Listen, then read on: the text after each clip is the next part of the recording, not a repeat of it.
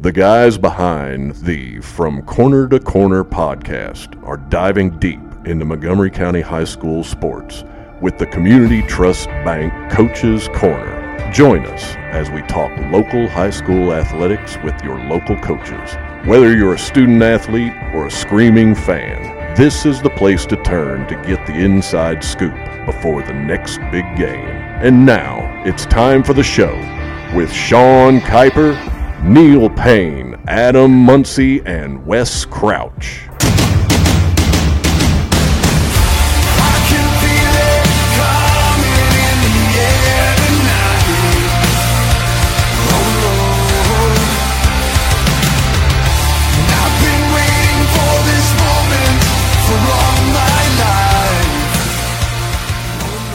And we are live from the CRC studios.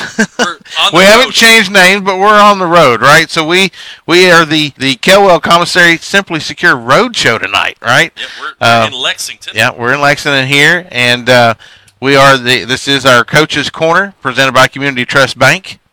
Your friend in banking, equal housing lender, member FDIC. Absolutely. Thanks for joining us live on Facebook and YouTube. Before we get started, let's take a moment to thank our sponsors for making all this happen.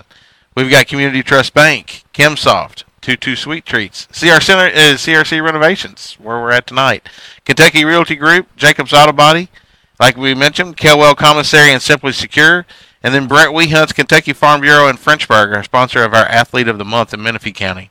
While you're watching, go ahead and hit that like button and subscribe, and be sure to share this out to all your friends. Tonight joining us is former University of Kentucky and NBA player Daniel Orton. Yes, the Daniel Orton. He's right there. 2010 first-round draft pick by Orlando Magic. Daniel, thank you so much for joining us tonight. I appreciate y'all having me. And listen, it's not every day that we get a first-round draft pick in studio with us. Understood. Actually, it's never happened. Right, so I'm the first. You're the first. You are the first. Honored. I feel honored.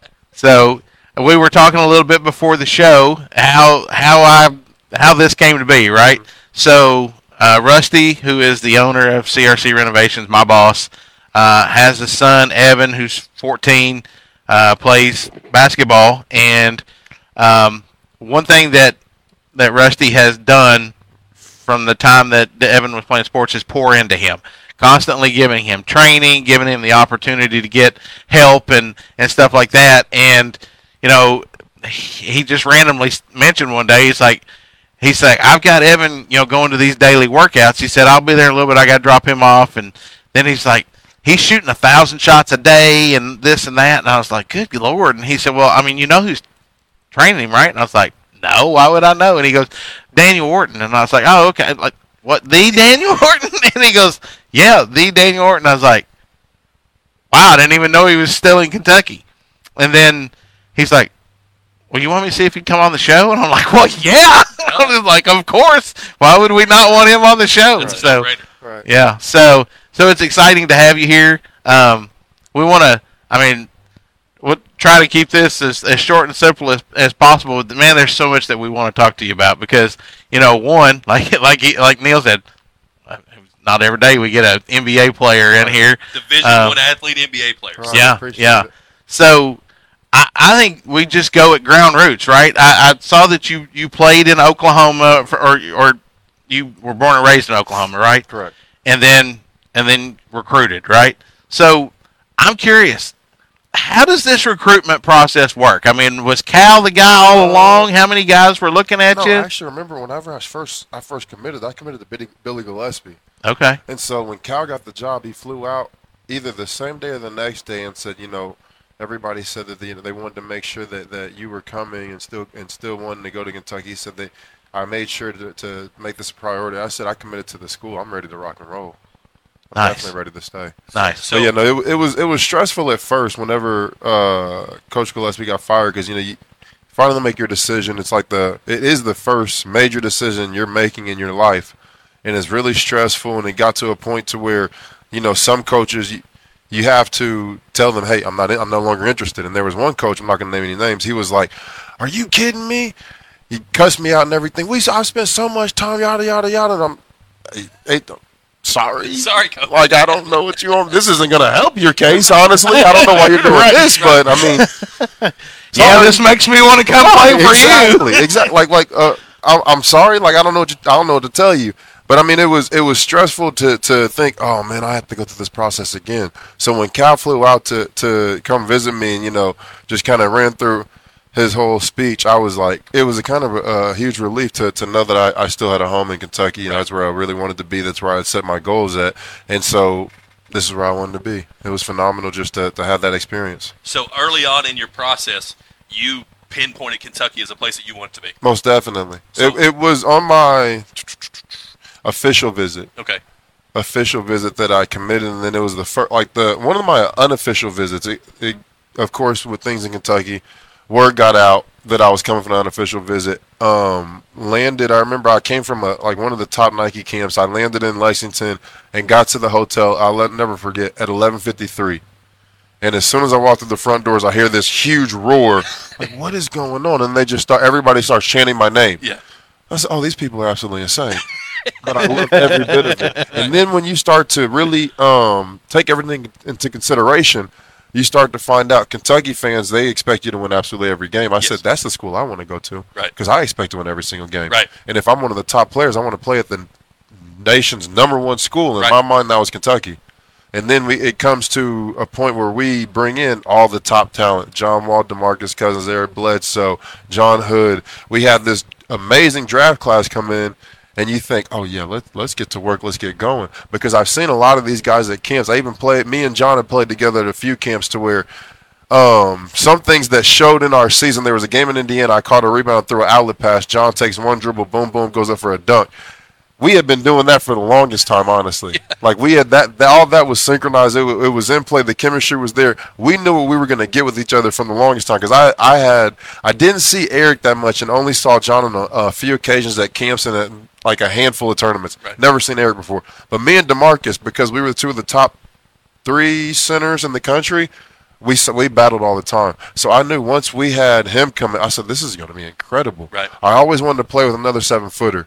Me and DeMarcus didn't get many minutes together, but that was always my goal. I said, if I can play with him, this would be phenomenal. In the summer leading up to my freshman year, me and Patrick Patterson were working out the whole summer. So I said, if this dude works this hard and I match his intensity, this is going to be scary what comes of this. Yeah. So it was a whole lot of fun just going into that process, seeing everything, watching everything play out, and everything went by like that. It was a blink of an eye before you knew it, the season was over, and it was one of the saddest experiences of my life because it was such a great time transitioning from high school and going into that, I guess, 9-month period where we had so much great success, and it felt like it was a dream. Honestly, it was a dream. It was a dream come true to always, be on one of the nation's top teams. Yeah. Like my brother played Oklahoma State, so I got to watch him play on a Final Four team.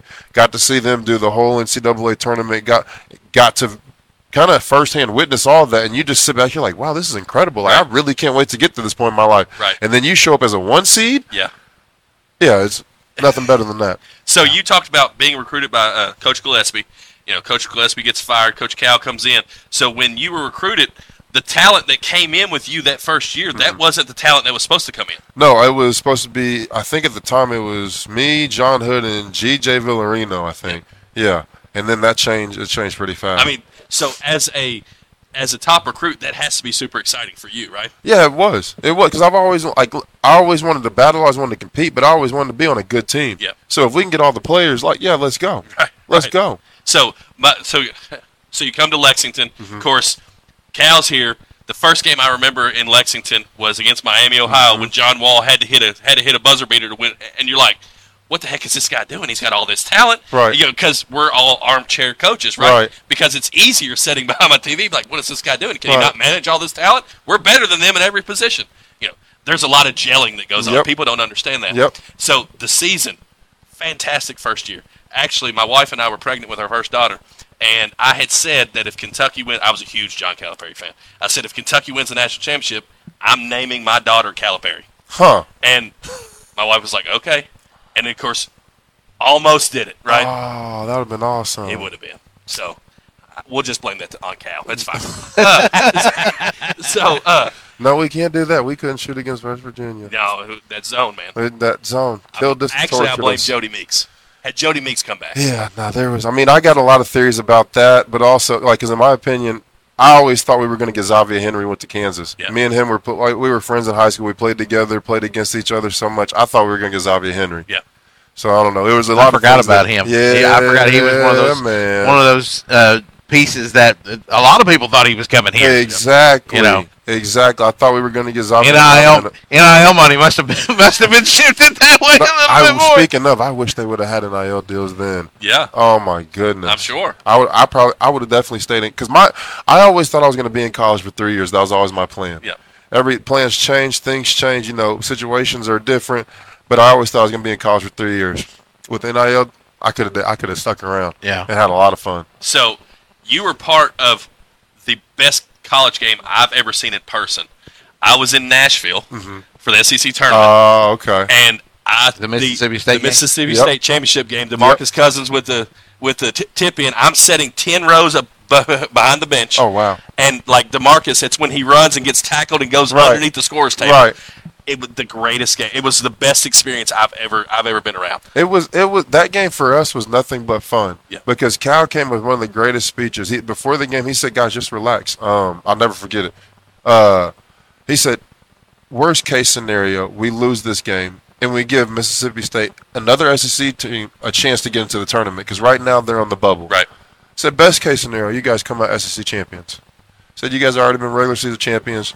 Go out there, have fun." Leave it all on the floor. Right. I'm thinking, let's go have fun. Right. Let's go do what we do. And of course, like every other game, I thought we were going to blow them out by 20. Right. It didn't happen. I thought the same thing in March. I said, dude, we're about to steamroll through absolutely everybody to a ring. Yep.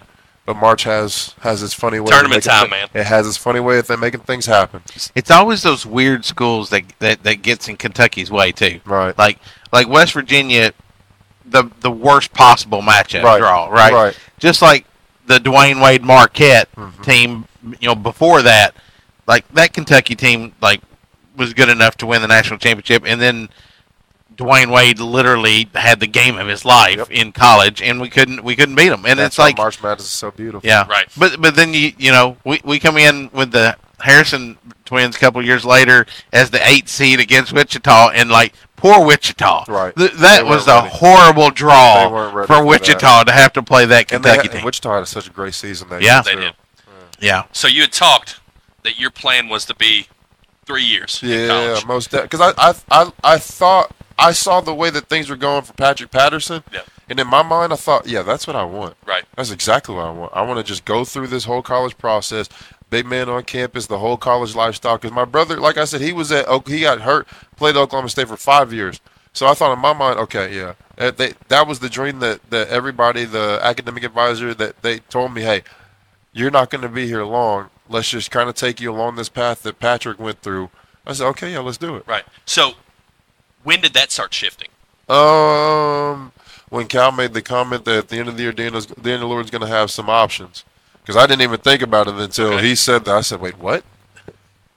Okay, understood. Now I got something to think about. Right. I mean, because in your mind, you know the season that you had compared to Cousins and Wall. Did you think you were a first-round draft pick?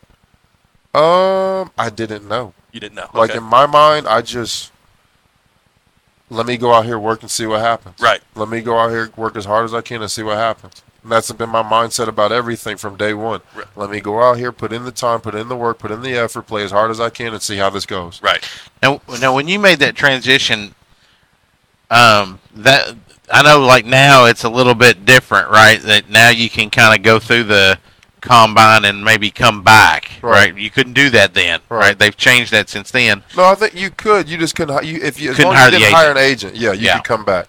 So, like, and you hear things all the time, and I think a lot of times players get poor advice, Right. Right? You'd probably agree with that, right? Right. Because you hear a lot of times that players are like gonna, well, you just go, or you'll be a first round pick, and then they don't even get drafted, right? That happens a lot. No, it does. You have to, as a young player, it's tough. First of all, you really don't know who to trust because 17, 18, you got to make it, and now it's even younger at 15, 16, because they're paying these kids crazy money.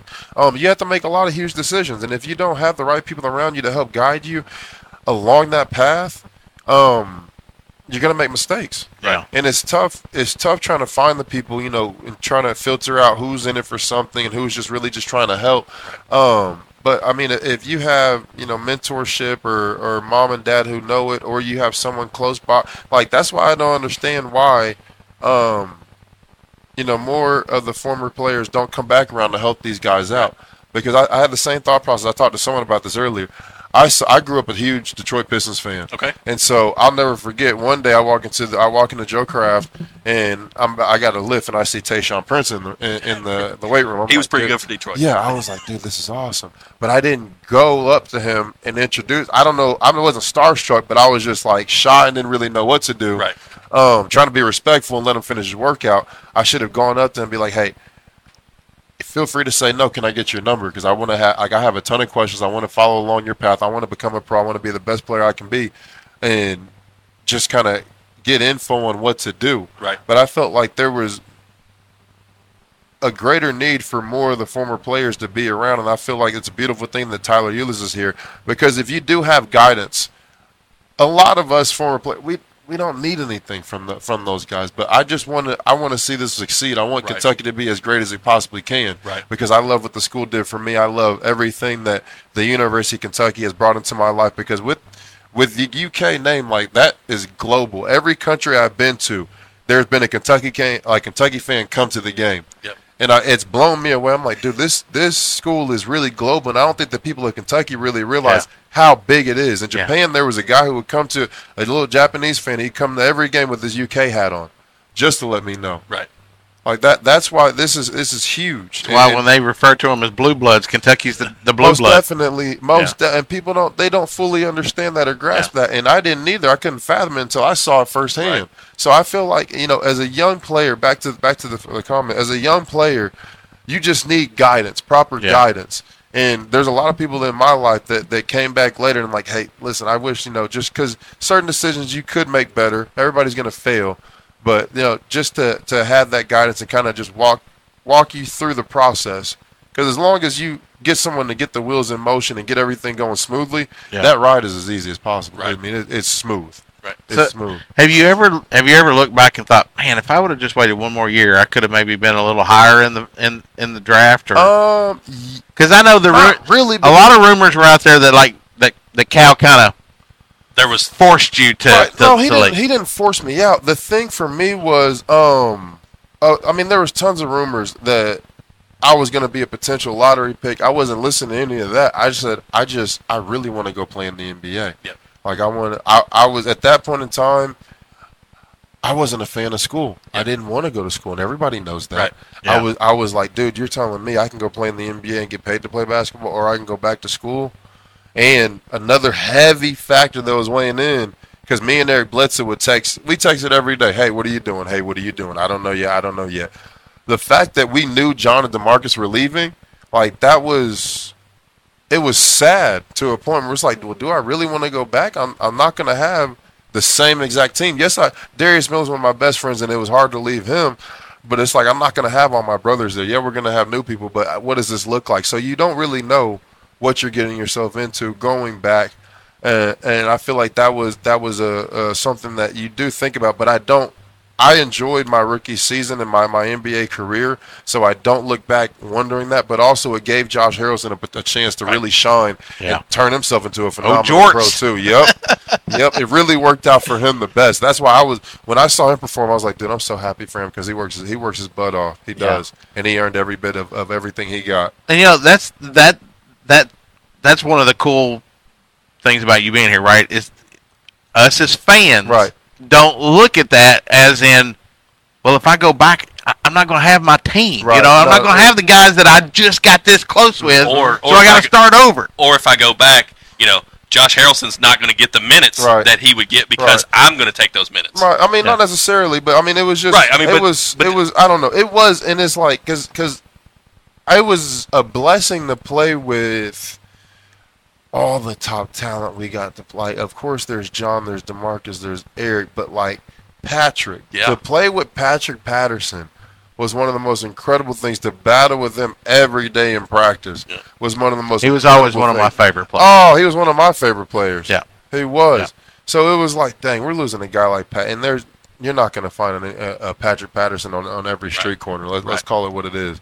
So I mean, it was sad. Like after losing that game, everybody in the locker room was just crying, bawling their eyes out, and I'm just sitting there like, dang, this is over. Like, this is the biggest nightmare that came from the greatest dream, and it was sad. It was tough to kind of, I guess you could just say process everything. Right. Yeah. It was really tough. It took time. So you have decided to go to the NBA. Mm-hmm. What does that process look like? Obviously, I don't know if you can tell this. I'm not a professional athlete. I've never been on any NBA radars. Right. So what does that look like? I mean, at first it was for me going out to California and start working out. You go through what I want to say. I worked out for a few weeks, and then you start going to. You get invited to workouts. Right. So normally, like I would work out a bunch against. There was a group of guys. Hassan Whiteside. I can see his face. Can't think of his name. I don't know. There was a Ghani Lawal. A group of guys, like 5 or 6 of us, that we would see each other continuously. We were around that range of anywhere from 15 to 30 in the first round, and then first pick in the first round down to 20. And we would just work out against each other. It was a lot of the same positions, and then you'd see like say if my first workout I believe was in Indiana. Okay. So you come in and you see the guards working out whoever they were training for their draft picks, and then after that you put your stuff on, they get you warmed up, get you going, and then you battle against those guys. Then you might fly to, let's say, Charlotte for a workout. And they might even put you on the same plane as the guys you just worked out with. So you're like, oh, okay, I'm going to see you again. I know what to expect. Then they get you flying like across. I mean, I did maybe 15 workouts. Okay. And then had 24 lined up and just cut it off early because I was going through some stuff, kind of just need a little time off. But in between those workouts, you're still going back and training. So you're getting no sleep. You're constantly on the go, and you're trying to move up in the draft, but there's not going to be much movement in the draft. Right. Wondering, what in the world do they have coming overseas that we don't know, that we can't expect? Right. Yeah. And so that's another thought. Who are they going to bring in to see them? Now, are these like workouts that like multiple NBA teams are at watching, or when you literally one specific? So team. you go to Indiana for the Pacers. Yep. Gotcha. Yep, they give you Pacers gear. You wear it. Everybody you work out against each other. It might be a 2-hour workout, 2.5-hour workout, and then you move on. The hardest workout, and it's funny because guys would talk like, "Oh, have you been to Miami yet?" No. What's in Miami? I said, "Oh man, it's going to be the hardest workout. You start off 1-on-1 full court, 2-on-2 full court, 3-on-3 full court, 4-on-4 full court, 5-on-5 full court, and then you pretty much everything you do is just condition. They want to see what type of shape are you in. And so actually, one thing that I stole is a 3-minute run. Okay. So I do it with my little 5th grade group right now. I do it with the older kids we have too for our AAU team. And so you have to touch each baseline, and every time you touch a baseline, you count. So you try to get 1, 2, 3, 28 touches in 3 minutes. It's a great drill to find out if your players are in shape or not. And so I mean, it was like no, that Miami workout. People were fearing that Miami workout, but I mean, at the same time, if you're in shape, it's nothing. Right. And they're like, okay, let's move on to the next thing. Let's give it what you're going in. But most likely, if you're not in shape, they're gonna say, all right, but this isn't for you. this is not the place for you. Not at all. So you got to figure something else out. Then you go through the process to where you go through the combine. You do all the show for the cameras, the agility test, the ladder test, the vertical leap test, bench press, and then play. I actually I did all the testing, but I didn't play. I didn't do the workout the second day. And then the fun part for me was, because I like to talk, obviously, was the interviews.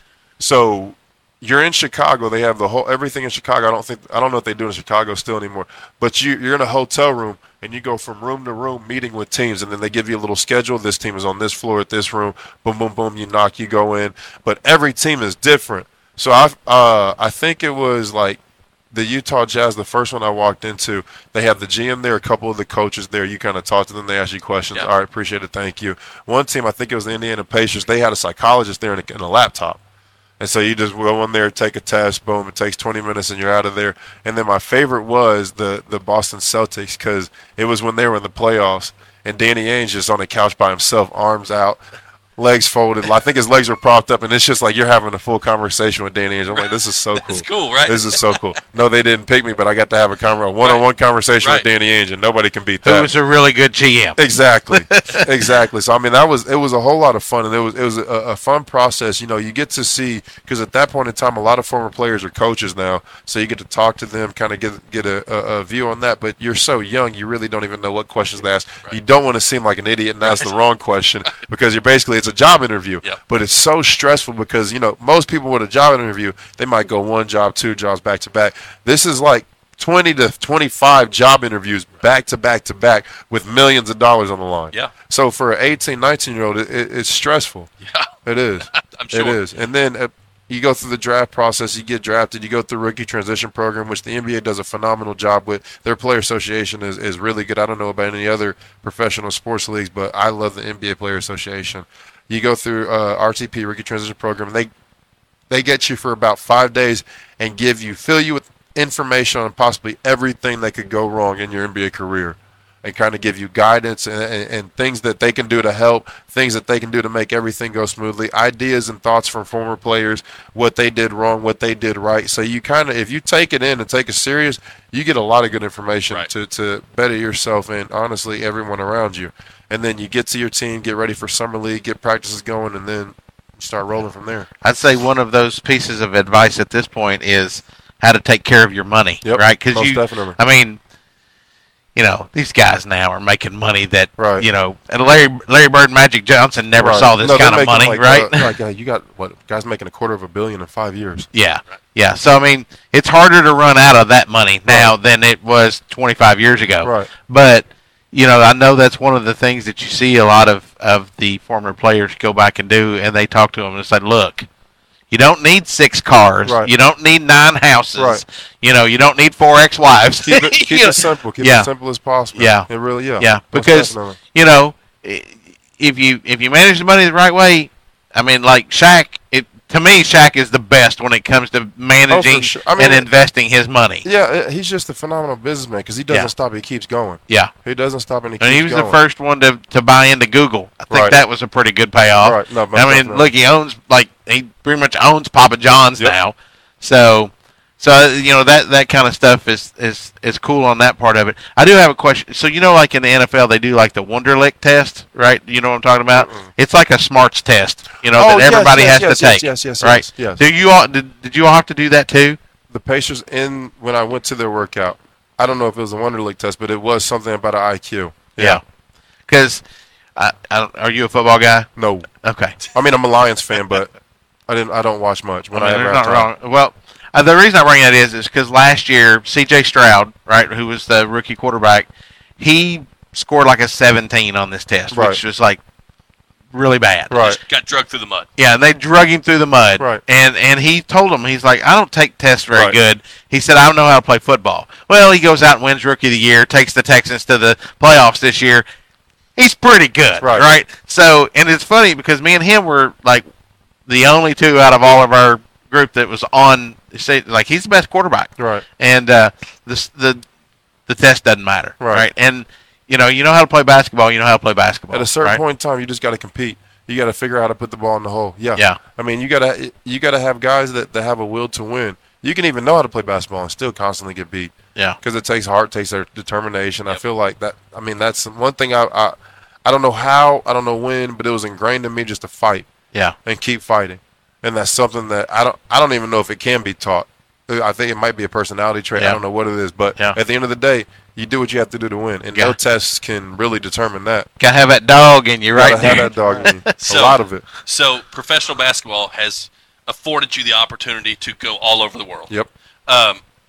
What's your favorite place to play in? Japan, by far. The people are incredibly nice. The country's incredibly clean. The food is amazing, and I mean, just the experience in Japan, they make as smooth as possible. Right. They make it as smooth as possible. I tell everybody, if you can go to Japan, go to Japan. Okay. Everyone should put Japan on their bucket list. They really should. It's well worth it. And I like Tokyo, but I wouldn't even go to Tokyo. I would go to, Niigata. I would go to Kyoto. I would go to Hokkaido. There's a lot of nice cities outside, because like and when I gone to different countries, for instance, like Tokyo, it's I mean, to me, it's basically New York. So you're not going to get the true, genuine feel of Japan going to Tokyo. Yes, everybody wants to say they go and take the pictures, be touristy, but I wouldn't spend much time in Tokyo. I love Japan by far. But I mean, it's tough because I have a lot of friends and I've had a lot of fun in so many countries. It's really tough to Japan is my favorite, but there's a lot that I do enjoy. I've been to Lebanon a few times. I've had a great time in Lebanon. Greece was amazing. Just a beautiful country, fun basketball. Thailand was fun. Thailand was a whole lot of fun. Yeah. It was a paid vacation. Same with Puerto Rico. It really was. It was awesome. So, how different is the international game of basketball compared to the United States game of basketball? Oh, it doesn't compare. There's levels in the NBA is far beyond any and everything. The tough part is the hard part for players is everyone wants to try and get back to the NBA, and Europe says that, oh, this is the best league to do that. And they're not wrong. It's good basketball. It's good fundamental basketball. They play the right way. But to be honest with you, I signed a contract in Greece for $250,000 and didn't get paid 1 red cent. Yeah. I was supposed to go over to Turkey. I went over to Turkey for a month. They're supposed to pay me $40,000. Didn't get paid 1 red cent. So you run the risk of doing that. Then they're like, oh, Asia's terrible basketball. This, that, the other. Yeah, but they pay and they pay on time. Right. And even in Japan, they paid ahead of time. Yeah. So I can't argue with that. But also, the basketball in Japan and China even is growing because they're starting to adapt a rule of having more Americans, because there's only a limit on most countries, especially in the Middle East and Asia. Some leagues do one. They say foreigner. Usually, most times, American. But now it's grown to 2, 3, 4, 5, and even 6, I want to say, in some leagues. And so you're starting to see a better brand of basketball around the world. Yeah. The thing that a lot of these players are doing are solidifying themselves in these countries and getting naturalized. Yeah. So you're starting to see a lot of past Americans, I guess former Americans, playing for these countries. When it comes to the global games, I think it's awesome to see. Right. Because you're just going to see so much diversity in the game of basketball in the next 10 to 20 years with people being deeply embedded in these countries. And I think it's great because you're going to see the growth of different countries, because hopefully some of these older players, they do what I'm doing and they start, basketball academy, start really teaching the game the right way. Right. And then you see kids just start to learn and grow. Well, so I'm glad you made that transition. So how long was your professional career? 14 years. 14 years. So 14 years. Did you always know you wanted to come back to Lexington? No, I did not. I want to live in Orlando. I love Orlando. Okay. Yeah. I want to live in Orlando. I want to actually live in Orlando and then in the summertime live in Maine. Okay. I love Maine. I ended up in Maine playing for the Boston Celtics, at the time D-League team, the Maine Red Claws. Yeah. It was miserable at first because in the wintertime there's like 5 feet of snow on the ground at all times. But the salt trucks get out pretty quick. But I got a ticket, actually, a speeding ticket, driving from, because my car was in Philadelphia when I was playing with the 76ers, and I wanted to drive it up 7 hours all the way up to Maine, and got a ticket the last 15 minutes of that drive. Last 15 minutes of a 7-hour drive. Got a speeding ticket. I was just ready to get home. Yeah. So had to go back in the summertime, and was like, oh my gosh, Maine in the summer is phenomenal. Great weather. My favorite part was the time where they had like fresh lobster and crab too. Yeah.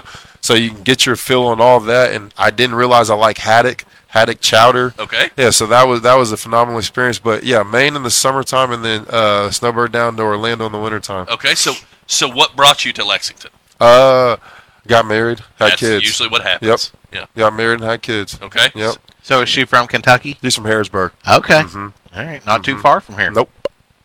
So, and then you're like, and they always get to go where they want to go. I know how it is. That's why I live in Mount Sterling. Right. My wife was from Mount Sterling. That's why I live in Mount Sterling. There you so, go. At what point were you like, this is what I want? Like, I want to teach the game of basketball. I want to make sure kids are learning the game the correct way. I mean, it's always been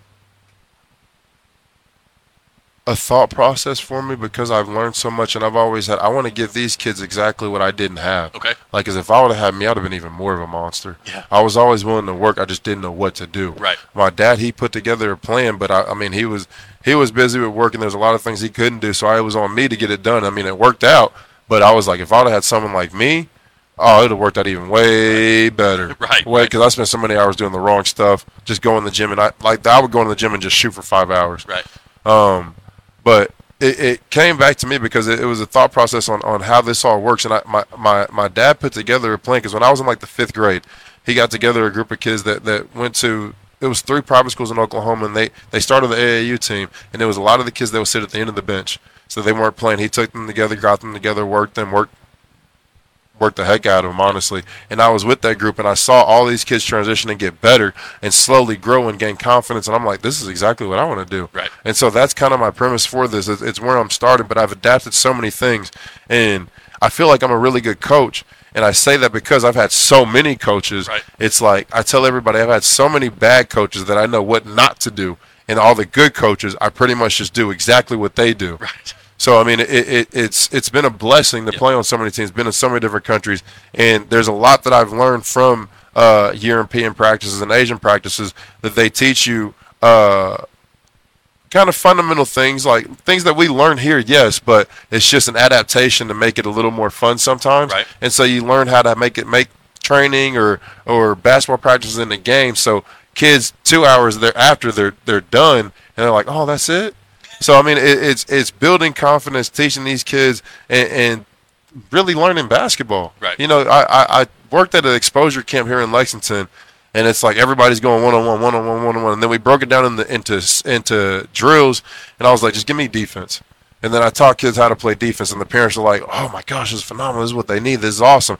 And then the director of the exposure camp came to me and said, hey, whatever you're doing, keep doing it. I said, I'm just teaching them how to properly play defense. Right. Nobody's even playing defense out here. I don't want to just sit and watch kids dribble 100 times, throw up crazy threes. I know this is an exposure camp, but a lot of kids are getting exposed right now. Yeah. This is horrible. Yeah. The wrong exposure, right? Yeah, the wrong type of negative exposure. Exactly. Yeah. So I'm like, dude, if we could really teach kids, my goal in Kentucky right now, and I tell everybody, is to build a pipeline, yes, for UK, but even for, because there's going to be a lot of kids that can't go to UK, right. obviously. So I talked to one of the assistants at Transy who I know very well, the head coach over at Georgetown. Listen, I'm building a pipeline for Georgetown, Transy, EKU, Western Kentucky, Kentucky State, and for those less fortunate, Louisville. For everyone to just kind of grow and build these players, thank you, who can. And I might have a kid who really wants to play basketball at the next level, wants to play past college.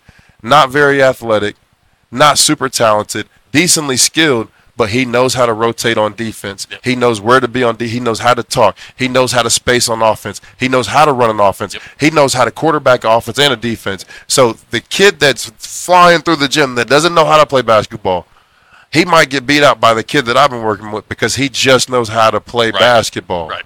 Because that, at the end of the day, is what's going to get you on the court. You know, simple. Nobody boxes out. Nope. And I have so many of the kids that I train. I go to their high school games. I go to the middle school games. I go to my son goes to Sandersville, so I coach Sandersville, and I'm a referee for the elementary league too, because there's a need for that. Yeah. So I'm fully engulfed in the culture of basketball here in Lexington. Right. But I go to all these games, and it's like the ball is shot, and everybody just stands out in the rim like zombies. I'm like, what are y'all doing? I said, if there was a kid out there 5'9", who just knew how to box out, he'd probably be all state because he would average 20 rebounds. He might not score that much, but he would average about 20 rebounds just from boxing out and then going to get the ball. Yep. It's incredible. No one runs hard. No one runs the corners. Nobody really knows how to pass and cut. Nobody really, like, these kids really don't know how to play the game of basketball. Because in their mind, it's all about putting it in the basket. Exactly. Yeah. Exactly. And that's why I've taken it upon myself, like, okay, I got a lot of work ahead of me, but it's possible. Yeah. I just got to put in the work. You've got a lot of coaches out there that have got that NBA, and I call it NBA culture because that's kind of what it is. Right. You got 5 guys out there that can dribble, and they all want to play one-on-one. Right. And nobody wants to pass the ball. They go 5 out, and they try to beat their man one-on-one the whole time, and it's just like, dude, if y'all really knew how to play basketball, y'all would have way more fun than this. Right. And you know, us doing this, you know, like the coaches show, which is what you're basically on right now, is you know, we spend a lot of time talking to high school coaches. We've had multiple high school teams on all different sports, right? We've spent a lot of time this basketball season traveling. You know, we've been to several different counties and making connections with all these coaches and these players, and it's fun being able to make those connections and, you know, us kind of being able to build those mentorships and Right. stuff. But like I had kind of gotten away from all of that before we dove back into this high school stuff. And Darren and I were at the region or the Rowan County last night for the District 61 district games, and it was two of the best basketball games that we've seen. It was the girls on both games, and that place was rocking, man. Right. It was jam packed full, and I was literally fired up. Like at one point, I was standing up on I was like, I'll cut that guy, dude. I mean, I was mad. The refs were horrible, but to see those girls, they play so hard, and it's fun watching them part of it. So I respect what you're doing because you do see that. You do see, there's a lot of teams out there that just are on the floor. Right. That doesn't necessarily mean they know what they're doing. Well, they lack fundamentals. Right? They just don't know what to do. Yeah. They don't know what to do. So, yeah. If you have, like we've kind of buddied up with Menifee County and Bath County, kind of grown to know some of those girls. You have a player that loves the game. They'd like to go to the next level. What would you recommend they do to help themselves become a D1 athlete? Be in the gym 5 days a week, doing the right side. Right now I offer 6 a.m. trainings. And a lot of people that I have will last 2 to 3 days and they'll drop. And I won't see them, and it won't last long. Is it hard? Yeah, it's hard, but it's just real work. I would have them work out probably 2 times a day and have them work out 5 times a week and have them not just in the gym just getting shots up, but having a meaningful workout.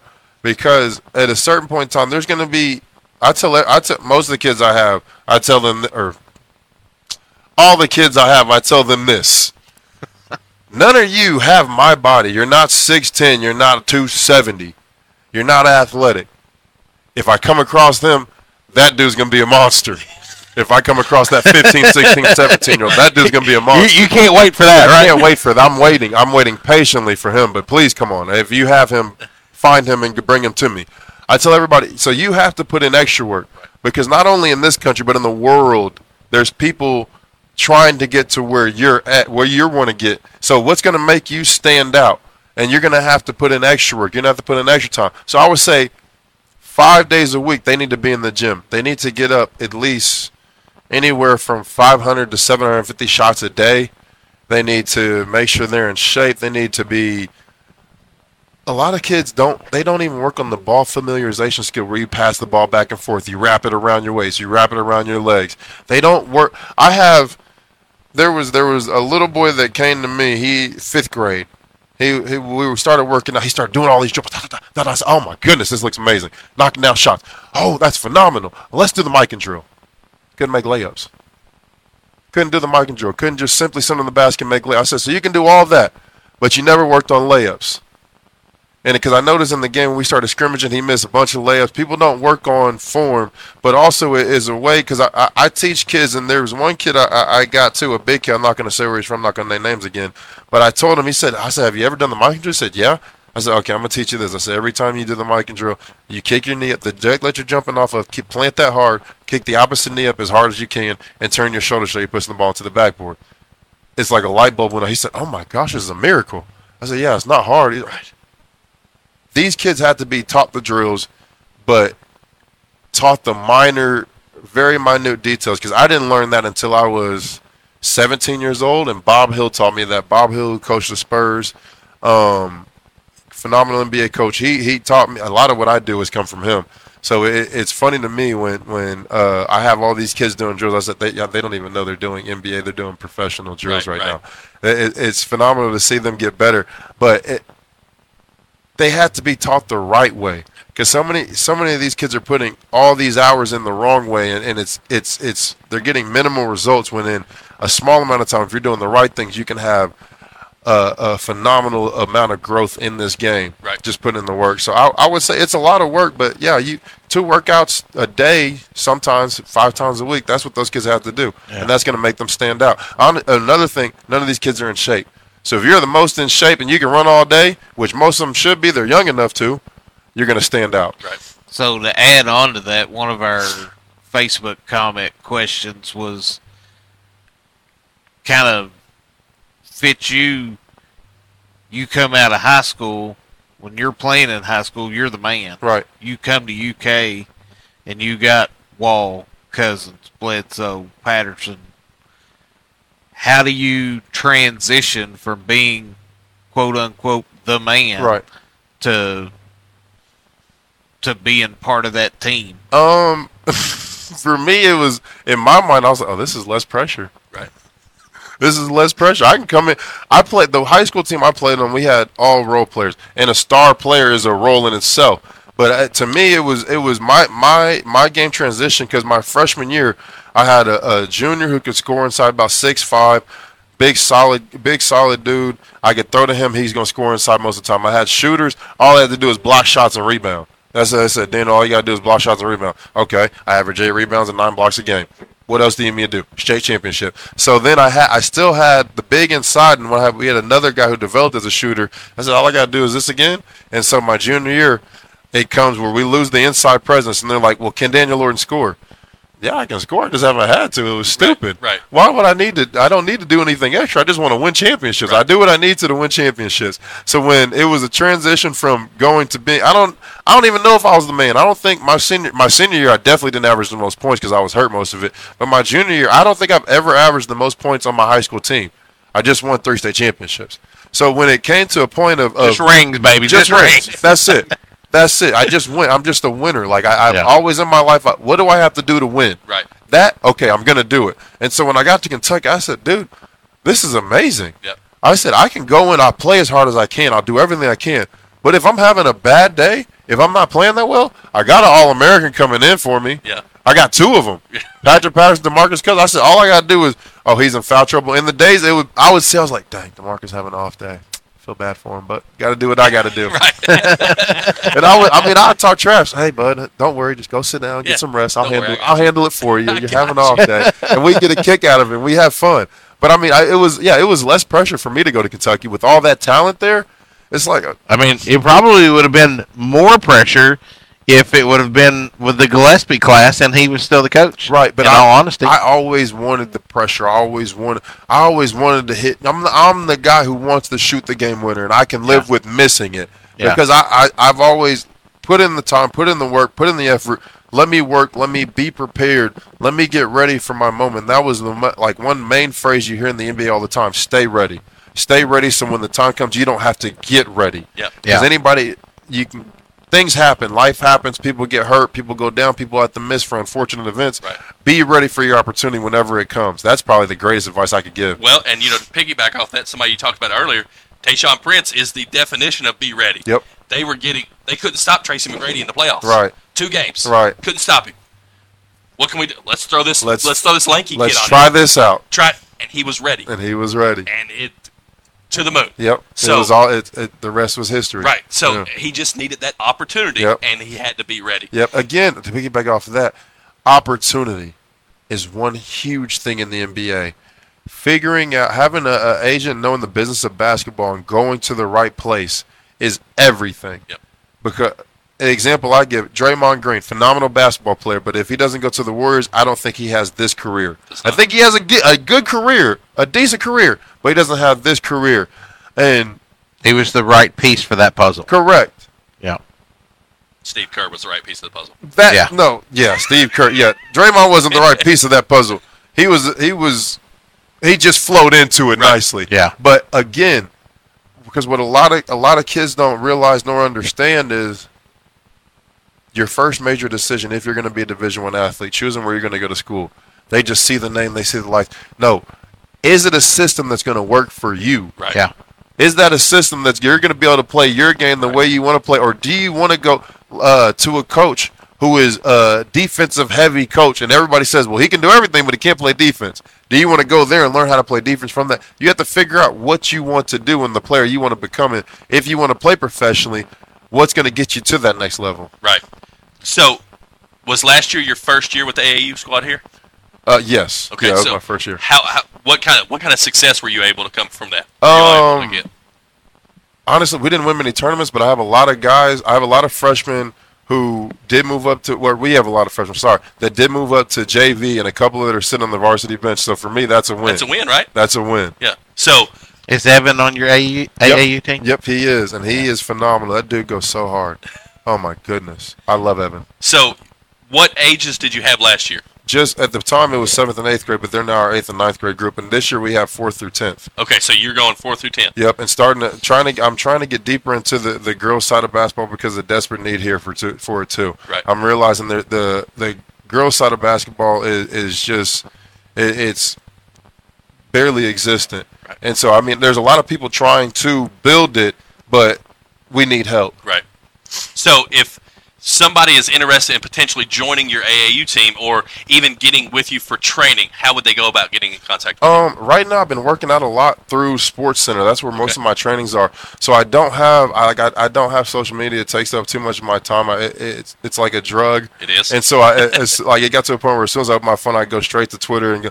So I cut out social media. So I don't have that. I would say you could contact me through Sports Center for the most part because I don't have a website set up. I'm working on that at the moment right now. But I mean, those who really truly want to work, they can find me. Sure. Because I don't. That's the thing. I don't like going out to find people because what I do, it ain't for everybody. Right. You got to come to me because at a certain point in time, you asked for this. Right. This is what you wanted. Adam just texted. He said, if he needs an AAU coach for girls, sign me up. Oh Lord.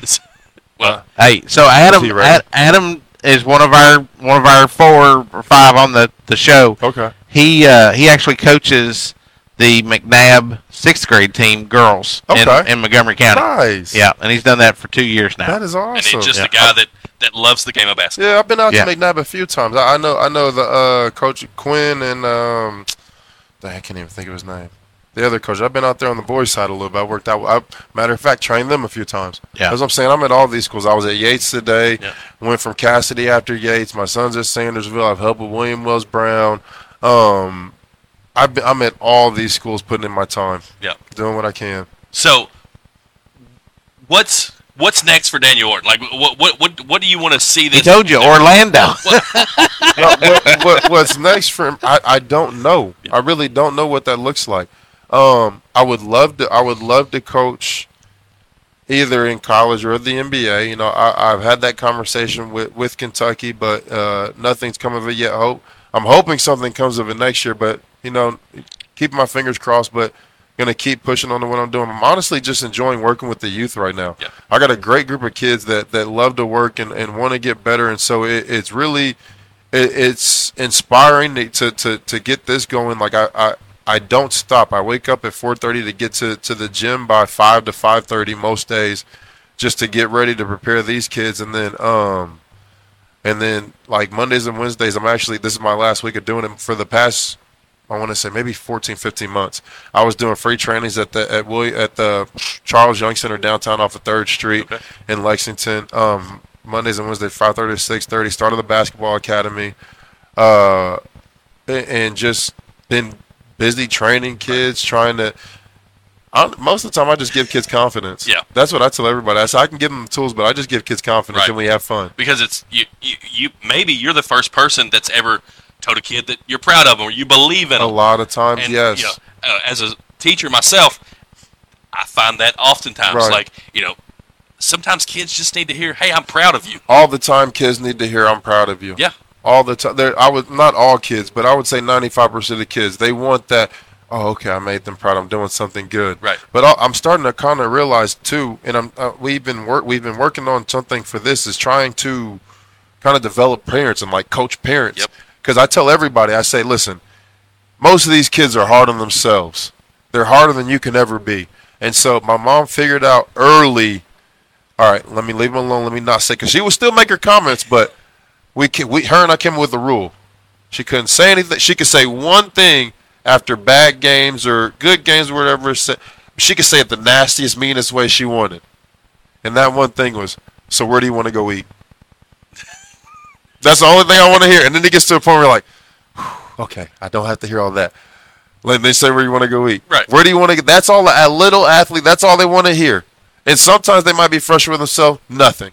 All right. So then you just take that car ride home and live with it. Yep. Put some music on. Do whatever you have to do. Leave them alone. Let them decompress and talk about it later. But in the moment, parents get worked up. Players get worked up. It could end bad for everybody. So where do you want to go eat? That's my advice for parents. Where do you want to go eat? That's solid advice. So as we start wrapping up, what's your favorite story from your time in Kentucky that you can tell? It gives you the eye roll. That I can tell. And remember, this is a family show. Understood. There's way too many. From like the first point of playing in the Jordan All-American game, when you see all the Kentucky signs and they know me, John, and DeMarcus are going, to the time where I played in I forgot the name of it, the Kentucky All-Star game, where I came out and did one of my favorite things was actually one of my favorite wrestlers was Goldberg too. I love Goldberg. I forget that was one of my favorite wrestlers, Goldberg.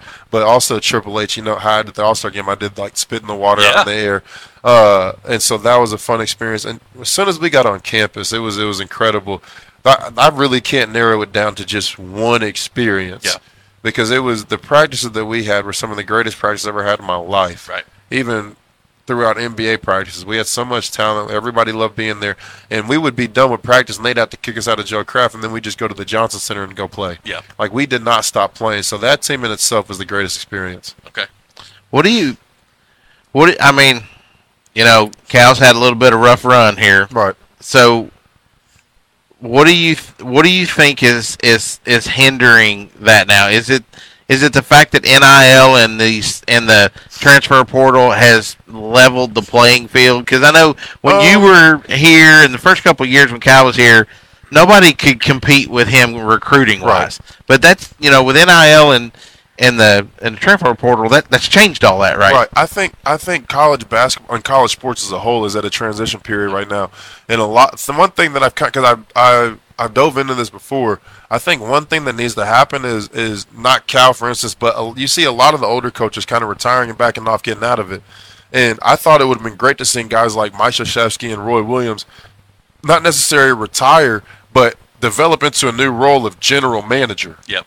To where you have them going out to now have those guys go out and recruit a little bit, save your head coach some time, go do some recruiting. Let's go see if they can go meet with people, get more NIL deals, and kind of develop into a role where they have their hand in the program still, not only with basketball, but also the growth and development. Absolutely. But they still have a little bit of time to give to this game and these younger players, because even though, you know, you have John Shire at Duke, he comes into your living room. That's awesome. It's incredible. The Duke head coach is here. But if you have Hall of Fame Mike Krzyzewski coming in, if you have Hall of Fame Roy Williams coming in, if you have Hall of Fame John Calipari coming in, yes, you're going to be more excited about someone who's newer than rather than the latter. I mean, it's just, I feel like that's something that's going to happen. I don't know what it's going to look like, but I feel like it has to happen in a certain point. Well, I mean, college sports is becoming a business. It is, right? It is a business. It's been a business. It's been one of, what do they say? The greatest business of all time.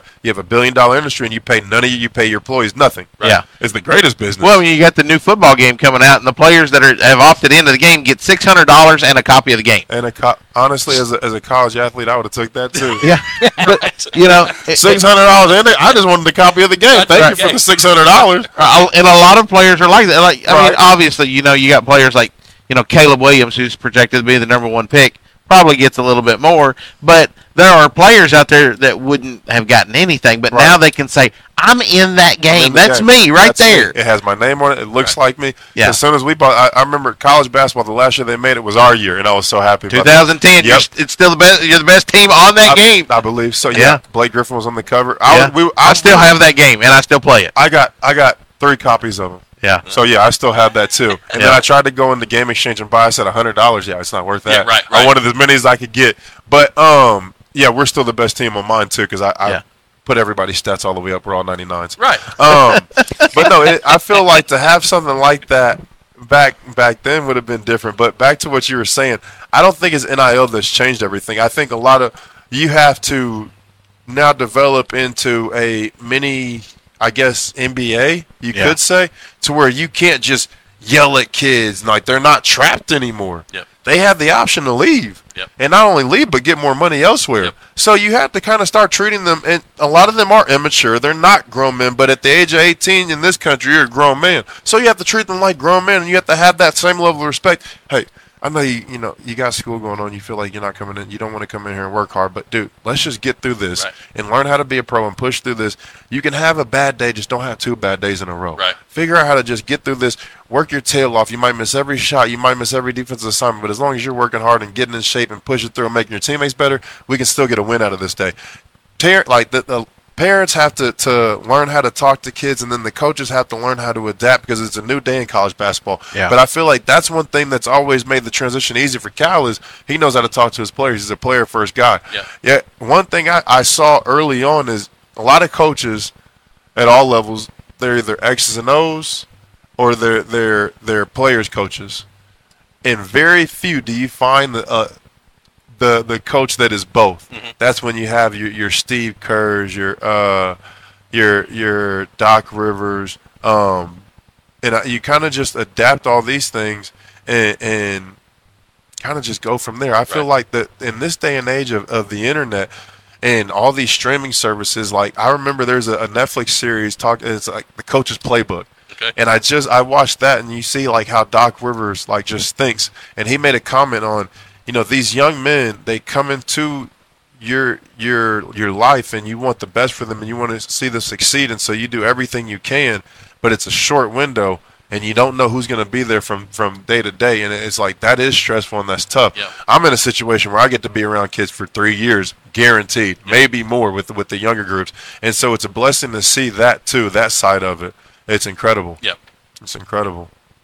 I mean, and that's kind of the part of it, right? And one of the other things I wanted to say this a while ago. I know a lot of AAU coaches get a bad rap, right?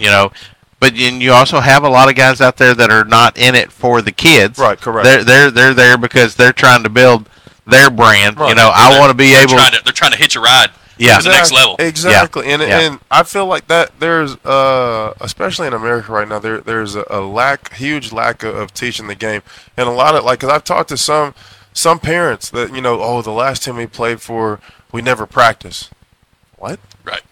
What do you mean you never practiced? I've literally heard that. I mean, I know of course Rusty with Evan, but one of the other guys that works with us, he's big in the baseball stuff, right? And like. Sometimes these travel baseball teams, it's just like, hey, I just need 10 guys. Right. Just let me know if you can come or not. And they'll just show up and play. And it's like, I mean, how do you? Yeah, but we're not going to practice. And to a certain point, like that's what my thing. We're talking about practice. We're talking about practice. It's going to take time for people to see and understand that. Hopefully, it happens sooner than later. I have great parents like Rusty that get and understand early on. But it's going to take time. You build the chemistry, you teach kids the game, and then you get to a certain point where you have the kids that aren't as talented, aren't as skilled, but they work their butts off, and they know the game. They know how to do the fundamentals, and they come out beating teams where everybody's like, wait, hold on, this team wasn't supposed to beat this team. Right. And you tell them, well, why not? Right. That team, they just roll the balls out there. Everybody wants to play one-on-one. We know how to play defense to stop every single one of them. Yep. They don't run any plays, so you're just going to turn it over and over and over again. We've talked about March Madness several times. You see that every March Madness, a team that has no business. Right. I mean, look at last year's Final Four. Right. Yeah, exactly. They was 8 seeds, 9 seeds, 5 seeds. I mean, there's a reason the last couple of years we've seen number 1 seeds get beat by 16s. Yep. It's because we got guys that may not be as talented, but they're not going to be outworked. Right. So and honestly, in a situation like that, when you got nothing to lose, you can really just go leave it all out house there. Money. Yep. You can go leave it all out there. Yeah. I mean, absolutely. I mean, you look at Florida Atlantic last year that made that run, and so they come into this year thinking they're going to be a high. They're not even ranked right now. Right. They've had not a bad season, but not the season they expected. So you just never know. No, because you never know. Us armchair coaches put expectations on them. Right. Yeah. Because we had Dusty May already coaching in the Hall of Fame. coaching somebody else this year. So that's interesting how that happens too. It is. Yeah. Well, I'll go back to what we were talking about the 2 games last night. Both teams we showed up to support ended up getting behind in the first quarter and never could dig out of the hole. But once they realized that we're in a hole, we got to go. Right. They left everything on the court. That sense of urgency. Yeah. The second game, or no, it was the Menifee game. Menifee Fleming, they were fighting officials. Right. Because there were some just blatantly obvious bad calls. Calling fouls for no reason at all. And they realized that that's what we're going to play with. So we're just going to go and we're going to play our game. And if I foul out, I foul out. And sure enough, 3 of their best players fouled out with less than a minute to go. Right. Have you seen a laziness with the refs in the AAU part of it? And I say that because it's evident who's really just there to collect the check and certain referees they'll blow the whistle. Hey, bring the kid over, talk to him. Hey, the reason I called this because you did this. If you do this, it'd be fine. And that's the huge part of it. We need more officials who actually know what they're doing. I don't know, no shot at officials, but I see some officials sometimes. Like we played in a tournament up in Spooky Nook up in Ohio, and I had one kid who kept doing a Euro step 1-2, and he called a travel every time, and that's like one of his main moves. So it happened 3 times, and we have it recorded too. I can show you. I'm thinking like I can argue this call, but it makes no sense for me to argue with it because he literally has no idea what he's doing. Right. So you have a bunch of referees, and there's a shortage of referees. Like I said, I've had to ref for the elementary league here because nobody wants to do it. Nobody wants to do it. They don't don't like getting yelled at. But here's the thing: do your job. Do your job. Study, or I told him last night. All these guys are out of shape. They can't keep up with these athletes nowadays. At one point last night, you had the head coach from both teams, the official at the center court line. Each coach is yelling at the referee over a different call that he made within the last 20 seconds. Right. And, I mean, they're closer than me and you are right now from each other. And he's in the middle, and they're both yelling about this call. Right. But at the same time, one of the things that calling these games that Sean and Adam and I have noticed is their go-to call now is a jump ball. Yeah.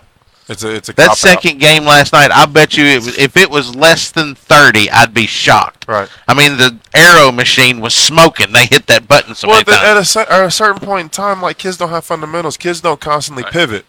Like, if you see Kobe Bryant, he'll pivot away. Kids just stand there and hold the ball in front of the defense. So it's not really on the referee 100% of the time. Most times, kids are just like, oh, you going to put it right here? I'm going to grab and get a turnover. Right. Yeah. So, I mean, it falls between referees. A lot of it, I would say, I'm going to be honest, a lot of it in Lexington, from what I've seen, going to all these high school, elementary, middle school games, it's coaches. Yeah. It's coaches. But at the same time, from a lot, like, just dealing with this myself in Lexington, there's so many gyms, but you can't get into them. Like, I talked to some high school coaches, they're like, I can't even get into my own high school gym for basketball. And I'm like, hold on, wait, what? This is Kentucky where basketball is king. Who's in the gym?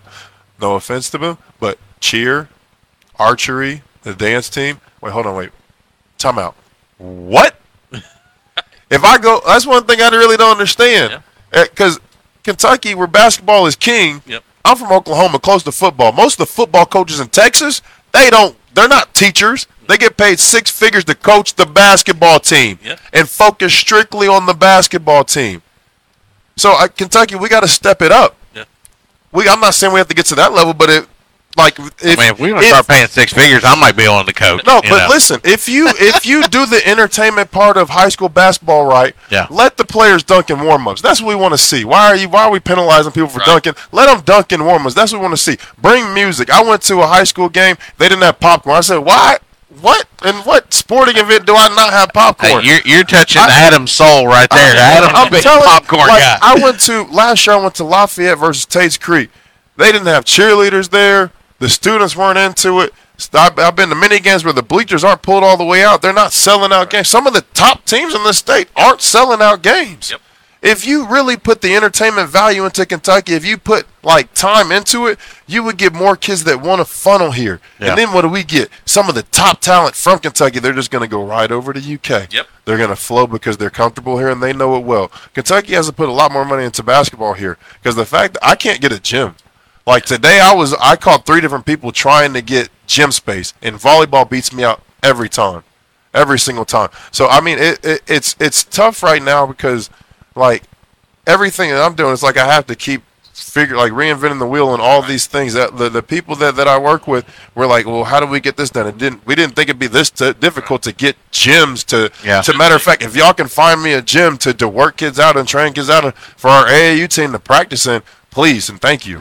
Seriously. Well, so we need one of them complexes like that. They, I know Rusty said they're going to the nationals tournaments at that Rocky thing, whatever. We need a complex. Matter of fact, the city of Nicholasville should get together and build a complex. The city of Lacey needs to get together and build a complex because you can still do volleyball. And one of my new favorite obsessions, pickleball. Okay. You can do pickleball in the mornings. Okay. You can do pickleball in the morning, Right. but there's a desperate need for gyms. We need a major complex here because the basketball is a. If you got that, you Right. you can bring teams in from all over the country. No. You can bring teams in from all over the world. I have connections to where I could bring a youth team from Japan. I could bring a youth team from China. I could bring a youth team from actually most of the countries in Asia because they want to come over and play in America. Yeah. There's a lot of Chinese teams that work out in California, that train in California. You could have an international, if you build something like that, you could have an international tournament here. There's the possibilities are endless, to be honest with you. Right. They really are. But and the then thing is, around here, there's nowhere. There's what's it called, hoops in Hoop Dream, Louisville. or what? The basketball complex in Louisville. It's got like 6 or 8 courts. Right. But Well, I mean, other than that, that's the only place like that around there's here. not much. There's not. I mean, and the demand is there. That's why I really don't get. I don't know. It's just going to take time. It will. It's just going to take time. Absolutely. Yeah. Well, Daniel, thank you so much for coming in and spending time with us. That we could talk for hours. No, I right? understood. So, And I, we've made that connection now, right? Yes, sir. Then maybe we can get you to come over to Mount Sterling the next time, and It's not too far. It's only 30 minutes. no, it's really not that because bad. I was in Mount Sterling last week and we played in a little tournament there in the. Correct me if I'm saying it wrong. Dubois Community Du Center? Bois, yeah. Du Bois Community. Yeah. Everything y'all say here in Kentucky just throws me It, off. it's okay. Versailles, listen. Lebanon. I can't get Hey, used I'm to from this. Lebanon. No, you're from Lebanon in my mind. No. I'm Lebanon. Okay. Lebanon. Lebanon. I haven't seen that spelling. No, that's how it's spelled up here. Honestly, there's no I. It's just 2 There's N's. Lebanon. You just go straight into it. Well, listen. If next time if you come to Mount Sterling, we will treat you to our delicacy there, Lee's famous recipe chicken. I've already been there. Have you ever I'm been pretty to sure I've Lee's been to the exact one you're talking about. Okay, well, Yeah. Did you have to wait 2 hours? I had to wait about an hour. Then you were there. Yeah, you were there. I had to wait about an hour. Actually, no, the place that we went to was pretty good. Was Big City Pizza. Okay. As soon as we were done with our tournament, it was like 2 minutes away Yep, from the. yep. Yeah, that's new, and Yeah. we've only had that just a little bit. Yeah, no, they so. know what they're doing in there. I like that. Yeah. I like Big that. City is good. Yeah, it was good, really good. Well, again, we appreciate you coming in tonight and meeting with us. It was a fun talk. No, we I learned appreciate a y'all lot, having me. right? Thank And for sure. And I'm glad that you're here, giving Absolutely. back to the community and to the state. Thank you. I appreciate and it. keep Very fortunate. Evan shooting those 1,000 3-pointers Gotcha. a day, right? We have no choice but to. And honestly, I felt like it was the University of Kentucky has done so much for me that I feel like it was my duty to come back here Yeah. and give so much because I used to, and I tell, I should, like, if we did have that connection, the former players with the younger players, I would tell them, hey, walk back from Rupp to the lodge one day. Because that's when I got the greatest experience, the most phenomenal, most genuine experiences with the fans. Just the walk back after a game. Most games I would drive, and I was one of the only ones with the car, so I would have John, DeMarcus, Eric, whoever in the car with me. But sometimes I'd just ride with Pat or ride with Ramon, and then be like, no, I'm just going to walk back. Just to have that experience with the fans and talk to them. Because once you figure out who you're fighting for, that gives you a greater sense of this is way bigger than me. Right. They genuinely love you. I had so many older women say, "Hey, I'm your grandmother, and you don't even know it. I love you. You're my grandson. You don't." And they're like they Yeah. really They would invite believe. you over for dinner. They Yeah. would invite you over for dinner, Yeah. for sure. And so when you really get into the depth of it and meet the Kentucky fans and get super involved, you're like, no, this gives me a greater purpose. I want to go hard. I want to fight as hard as I can. Right. You truly understand. And one of the greatest things for me was I had John Hood as a roommate, so I got the full understanding because we'd have many conversations. Just getting an understanding of what it means to be from Kentucky playing for UK. Yep. And I was like, dude, this is like, I understand it's a dream come true for you. It's a drink for me. Right. So to be from here, I can't even imagine. Yeah. Right. And I mean, you got Reed Shepard, playing that role now, and then He's playing a who's the different kid from role. Lyon County coming Travis Perry. Travis Perry's coming next year. Right. I really hope that Reed stays because I'd love to see those two on the floor together. So Good luck. He's a lottery pick right yeah, now. yeah, Good luck. He's out of here. I tell everybody, Reed, in my personal opinion, is Chris Paul, but he can shoot a little bit better. yeah. So Reed's gone. I hate to Yeah. say it. Yeah. I trust me. I wish he and Rob would stay. Oh, and I love Rob. Oh, he's my goodness. he's a I firecracker, tell man. everybody, Rob is a generational talent. The things that he can do he's one of a kind. Yeah. Like the duo between Rob and Reed, Kentucky fans need to cherish every moment from here until the end of the season because that's something special that I don't know if we'll ever see it again. Yeah. I really don't. And we've had a lot of great guard duos, but they're definitely up there. Yeah. Yeah. The thing that gets me with Reed Shepard is he would rather come off the bench. Right. If you want to start, you go ahead and start. I'm gonna get my minutes. No, he's anyways. a winner. Yeah. At the end of the day, whenever you need me to come in and change the game and do what I need to do to win, I'm going to do it. Don't need the points. Don't care about the stat sheet. I just want to win. Yep. Yeah. I just want to win. Like, one of the greatest quotes my dad always came up with, a winner will do what a loser won't. Yep. A winner will, after the game, get extra work in, go get extra shots up. A loser will be satisfied with the win and go home and go to sleep. Kobe Bryant. Yeah. He's that. Mamba he's mentality. that The Mamba dude right there. mentality is Yeah. different. It's 6 a.m. workouts. That's what I tell everybody. I've had kids, like I said, I've had kids show up 1, 2 workouts.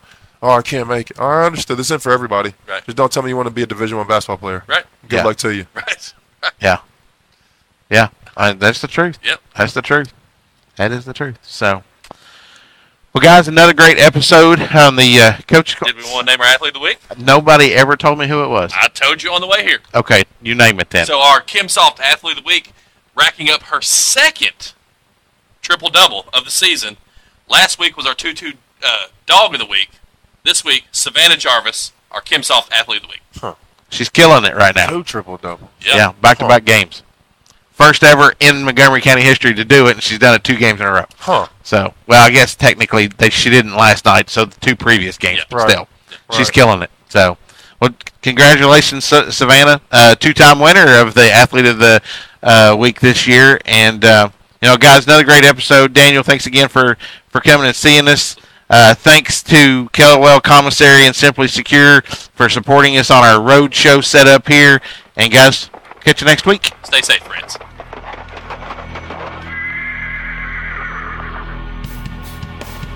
The Moco Four Horsemen would like to thank you for listening to From Corner to Corner.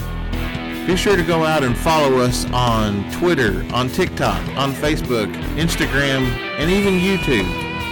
Whatever podcast platform that you listen to us on, be sure to go out and give us a 5-star review. Thanks as always, and we look forward to seeing you next week.